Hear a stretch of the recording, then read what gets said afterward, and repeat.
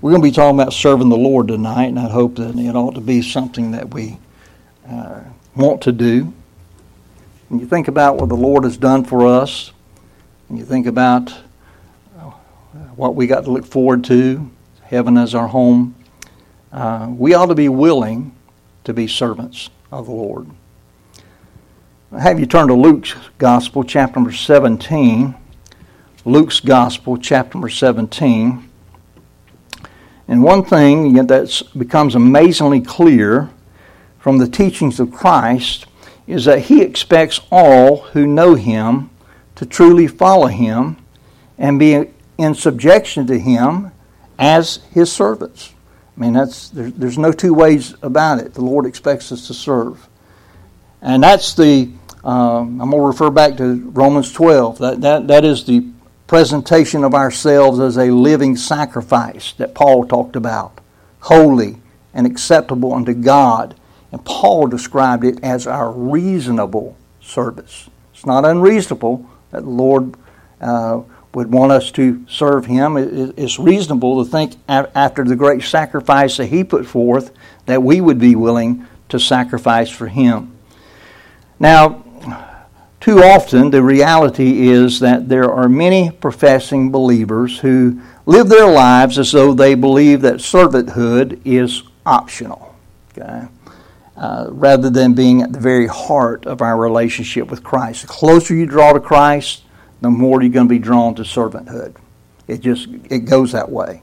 And one who is a Christ disciple is to have a servant mindset with respect to both God and fellow believers. And we're going to see that tonight as we go through the Scriptures. If we are to know true fellowship with Christ and have a proper degree of holiness in our lives, then we must be His servants. And when we understand the humbling that it's going to take and the self-emptying that is involved in it and truly being a servant, it becomes evident that only those who are prepared to live under the shadow of the cross of Calvary will be willing to assume that lowly position of a servant. People don't like humility. It goes against the grain of our flesh. But the way of a servant is humility. And before I get into the message, let me share three thoughts that will better prepare us to understand this low and humble position which Christ desires for each of us to take as believers. And I'm going to hold off on reading the Scripture as well. But first thing we need to understand is that there are different kinds of servants mentioned in Scripture. And it's important that we discern which type of servants being talked about in the Scripture that we're looking at. Okay? And in the Old Testament, there are two types of servants that are mentioned. There were the hired servants. We think those are employees, right? And then there were folks who were not. They were bond servants or slaves. Hired servants received wages and had certain rights. But the bond servants or slaves, they were owned by their master. They had no personal rights. They received no wages. And they had no appeal.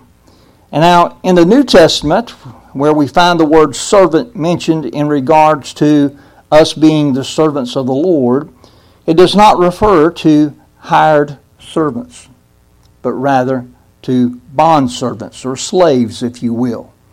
And Paul even referred to himself as a servant. Listen to Romans 1:1. Paul, a servant of Jesus Christ. Could just as well be translated slave. I'm a slave of Jesus Christ. But Paul is a servant of Jesus Christ, called to be an apostle, separated into the gospel of God. In Philippians 1:1, Paul referred to himself and to Timothy as servants of Jesus Christ, meaning they were both bond servants or slaves of Christ. Also, you can look at the books of James and Peter and Jude, and all introduce themselves in their epistles as servants, this bond slave. And in so doing, they were all calling themselves that. Bond servants or slaves that had no rights, received no wages, and had no appeal. Now, there's not much that appeals to the sound of that. But when you realize who the master is, it makes a difference. Okay, even in the Old Testament, when and I don't have this in my notes, but we turn to the book of Deuteronomy, talking about the bondservants. When a servant got to the end of his paying his debt back to who he was a bondservant to, and he was released, he could decide that I love my master. My master's been good to me, and I want to remain with my master. And they would put an awl through his ear, and he would remain a bondservant to that master. And that's really a picture of what Jesus is. Jesus is a loving master. He's a master that cares, and we ought to want to serve him. Amen. This position of servant shows that we are the absolute property of our master, to be treated and or disposed of as he wishes. 1 Corinthians 6, verse 19 and 20. What know ye not that your body is a temple of the Holy Ghost, which is in you, which ye have of God, and ye are not your own. Get that? You're not your own. For you're bought with a price, therefore glorify God in your body and in your spirit, which are God. So that's the first thing. What kind of servants are we talking about? We're talking about the bond slave. We're talking about bond servants, so slaves. And then the second thing that we need to see is that we are to be bond servants of the one who willingly became a bond servant himself on our behalf. Hold your place there in Luke. Flip real quick to Philippians 2 and verse number 5 through 7 here. Because it specifically tells us that we are to have the same mindset as what Jesus had. Look at verse 5. Philippians 2, verse 5 says, "Let this mind be in you, which was also in Christ Jesus, who being in the form of God, thought it not robbery to be equal with God, but made himself of no reputation, and took upon him," notice this, "the form of a servant, and was made in the likeness of men. And being found in fashion as a man, he humbled himself and became obedient," talking about being obedient to his heavenly Father, "be obedient unto death, even the death of the cross." That's the reason why he was sent. He was sent to be that suffering servant that Isaiah 53 talks about. And so we see Christ allowed himself to have no rights. He emptied himself for the independent use of his deity. He relied upon his heavenly Father. He came to earth totally submissive to the will of the Father, and he became obedient unto death, even the death of the cross. Now, Christ's example shows us how low or the true position that we should be in. And it shows us what it should mean for us to be ruled by the Lord Jesus Christ. We shouldn't just call him Lord, but we should willingly and be totally submissive to our Lord Jesus Christ. Remember the group of people that Jesus said in Luke 6:46, "Why call ye me Lord, Lord, and do not the things which I say?" Well, I'm sure he wonders the same thing today. A lot of folks call him Lord and say, "Well, Jesus is my Lord," but they're not following him. There's things that Jesus said they ought to be doing and not doing. And we need to be totally submissive to our Lord. And then the third thing that we need to consider is this. Our servanthood to the Lord Jesus should be manifest in our servanthood to other fellow believers. Okay, we serve the Lord Christ, but he wants us to serve each other too. Amen. Serve fellow believers. And Paul wrote that in 2 Corinthians 4 and verse 5, where he said, "For we preach not ourselves, but Christ Jesus the Lord, and ourselves your servants for Jesus' sake." Did you get that? Ourselves your servants for Jesus' sake. And so it's a reality that each of us will be judged by Christ in the area of our servanthood, both in regard to him, how we serve him, and in regard to how we serve our fellow believers for his sake. And when we're unwilling to serve others in humbling ways, the Lord sees this as our unwillingness to serve him. Okay? If you're unwilling to humble yourself and serve others, you're unwilling to really serve the Lord. And having said all that, I want us to look at our passage of Scripture tonight in Luke 17, and we're going to be dealing with verses 7 through 10, and we're going to look at 5 marks of a bondservant. There are 5 marks of a bondservant. Look, notice verse number 7, and this is the Lord Jesus Christ speaking. And Luke 17, verse 7, "But which of you, having a servant plowing or feeding cattle, will say unto him by and by, when he is come from the field, Go and sit down to meat? And will not rather say unto him, Make ready wherewith I may sup, and gird thyself, and serve me till I have eaten and drunken, and afterward thou shalt eat and drink? Doth he thank that servant because he did the things which were commanded him? I trow not. So likewise, ye, when ye have done all those things which are commanded you, say, We are unprofitable servants. We have done that which was our duty to do. Now, that may seem harsh to some, to think of it in this way, but I want you to note that if these marks are a reality in our lives, then we can answer the question which this message is entitled tonight, and that is, are we willing to be servants? And we would be able to answer it with an honest, yes, Lord, I'm willing to be a servant. So here's the 5 marks. Number 1, we find in verse 7 and 8, a bondservant must be willing to have one thing on top of another put upon him without any consideration being given to him. I'm going to say that again. A bondservant must be willing to have one thing on top of another put upon him without any consideration being given him. We see verse number 7. If the servant has come in from the field, we see the servant has to immediately prepare a meal after working in the field all day, serve it to his master, and all of this before he even has a chance to eat himself. And some would protest and say, well, that just don't seem fair. So we see the bondservant is expected to serve the master first instead of himself. And that lines up with what Jesus said in the Sermon on the Mount in Matthew 6:33, when he said, But seek ye first the kingdom of God and his righteousness, and all these things shall be added unto you. Now see, when we look at this in light of ourselves, how willing are we for this to be our lot? When you're serving the Lord and it seems like the Lord puts a little more on top of you there, you're having to serve a little more, do we murmur or have ill feelings in our heart when that sort of thing's expected of us? I just tell you, sometimes I have to guard my heart in that area and realize, hey, look, I'm serving the Lord and this is what God's called me to do. And that's what we need to understand. We need to understand that the moment we murmur in our heart, we are acting as if we have rights, and a bondservant doesn't have any rights. Number 2, and we find this in verse number 9. A bondservant must be willing not to be thanked for his work. Verse 9, doth he thank his servant because he did the things that were commanded him? I trow not.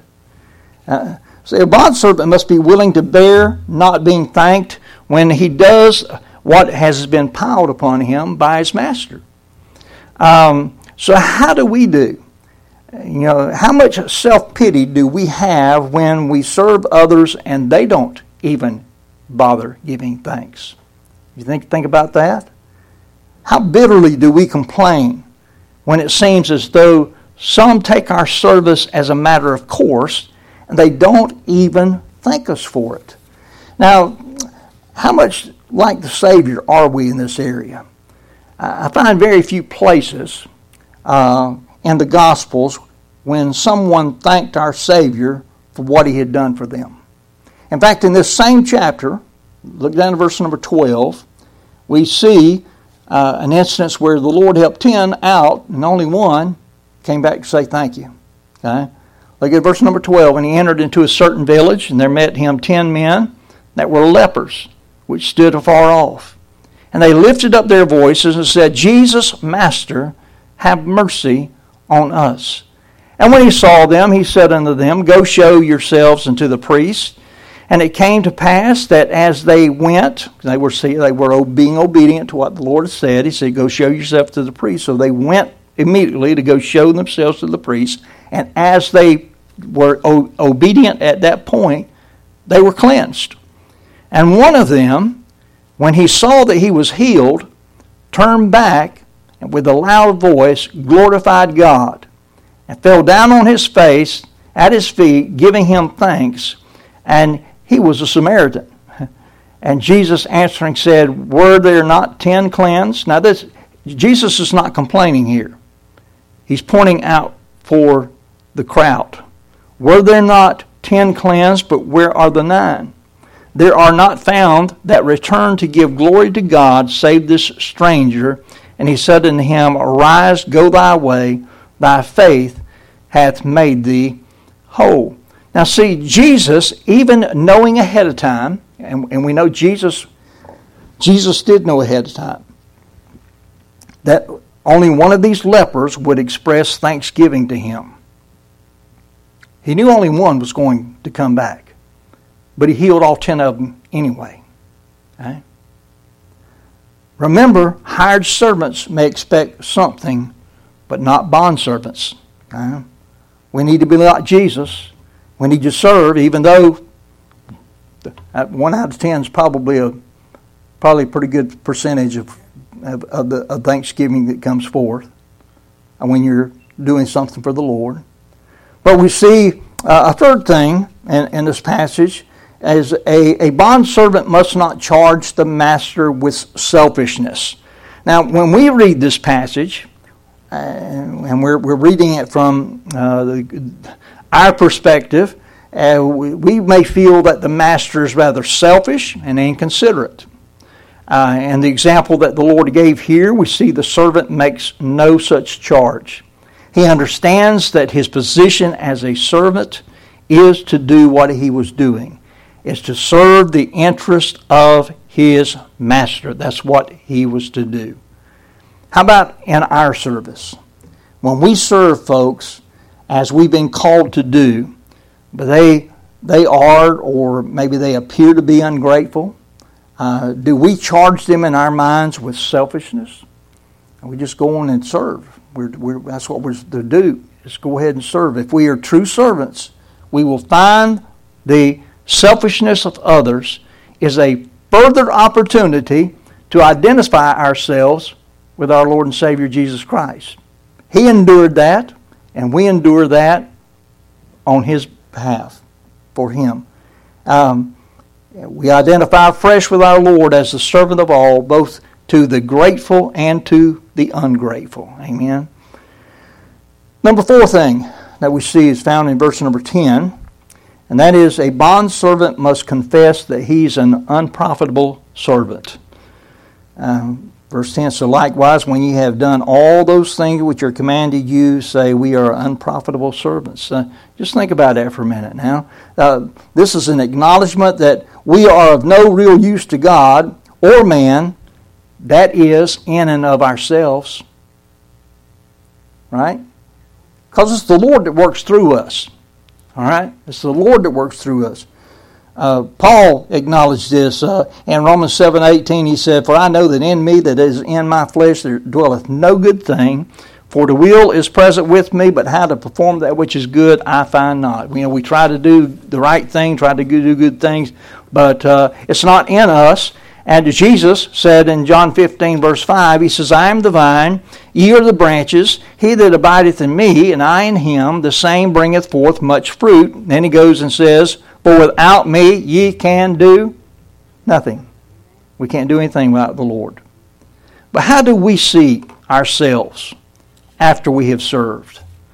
Do we get puffed up occasionally with pride? You know, you do something for somebody, and boy, and it turns out really well. And, do we begin to think great things about ourselves?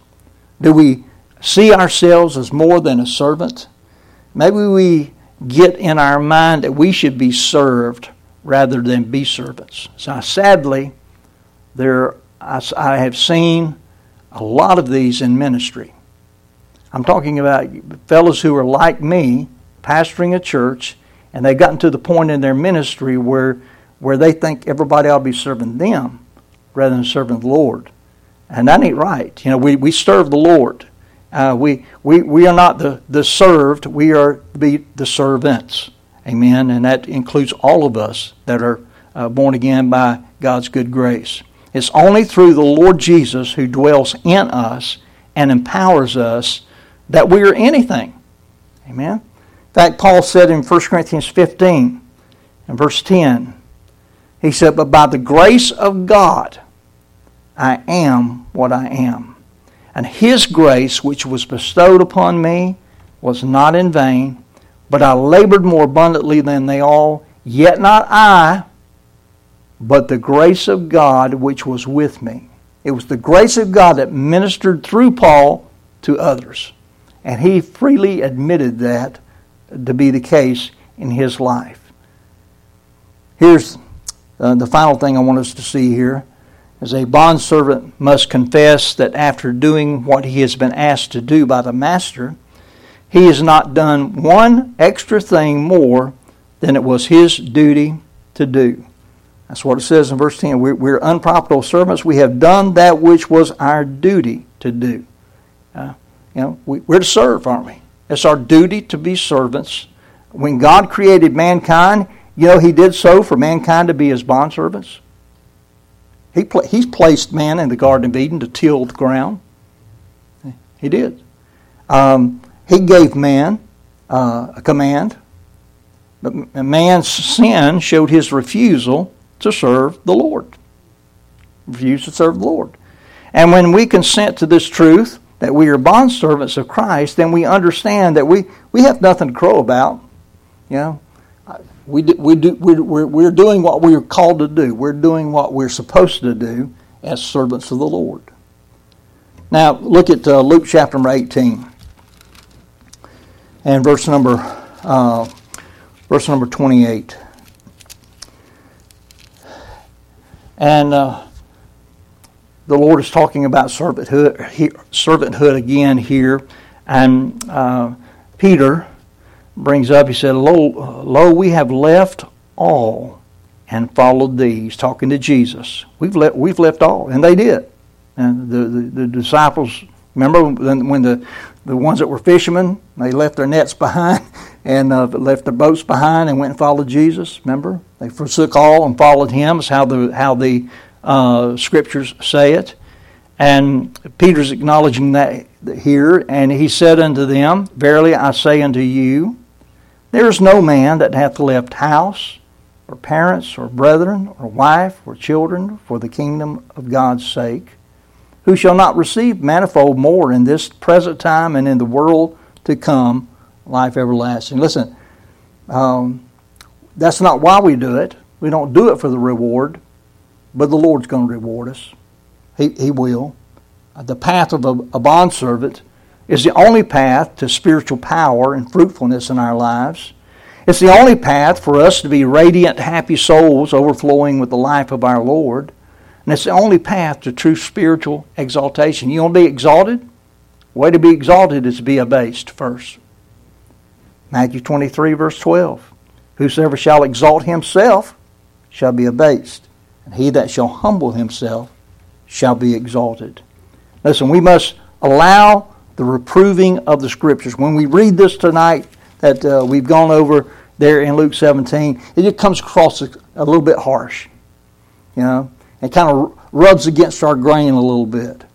But we must allow the reproving of the Scriptures to illuminate the areas of pride and its exceeding sinfulness in our lives. How willing are we to be true servants of the Lord? Do we have these 5 marks of a bondservant upon our lives? As I thought on these 5 marks, as I was studying this, I realized the 5th one was probably the hardest to live by. Now, let me try to illustrate this with a thought that crossed my mind as I was studying for this message. When it comes to being asked to do something for the Lord, do we do just the minimum of what we can get by with, or what minimum of what's required? Or do we do what we've been asked to do to the best of our God-given ability? You pour yourself in it. You hear people saying, I put 110% in it. You know, there's no way to put more than 100%. I'm talking about giving your all, though. Amen? Giving your all for the Lord. Not just trying to skimp and scrape and see if you could just get by with the minimum. I'd like to be able to say that I'm the epitome of what a servant of the Lord should be, but I'm not. You know, I think we all would like to say we are. But there are times that I find that self gets in the way too much. I think we all see that. So we want to serve the Lord right, but a lot of times we allow ourself to get in our way, and it keeps us back from being effective of a servant as we should be and can be by God's grace. The only way that we can serve the Lord rightly is His grace working in us. And I'm not going to preach a Sunday morning sermon to you on this, but you know we're talking about God's grace in the morning messages, and it goes to the grace, it goes to God's grace working in us. It is Christ's desire that His churches, and churches are made up of people, right? He wants His churches to be full of bondservants to Him. It's not just supposed to be the pastor, not just supposed to be the pastor and the leaders of the church. It's supposed to be every one of us that make up Central Baptist Church ought to want to be, and ought to be found to be, bondservants of the Lord. And that can only take place as each believer answers that question, are you willing to be a servant, with a resounding, yes, Lord? You know, when we as individuals say, yes, Lord, I'm willing to be a servant, then we can have a church full of folks that are serving the Lord. And that's when the Lord is really pleased. Amen. Amen. Let's pray. Father, we just thank you so much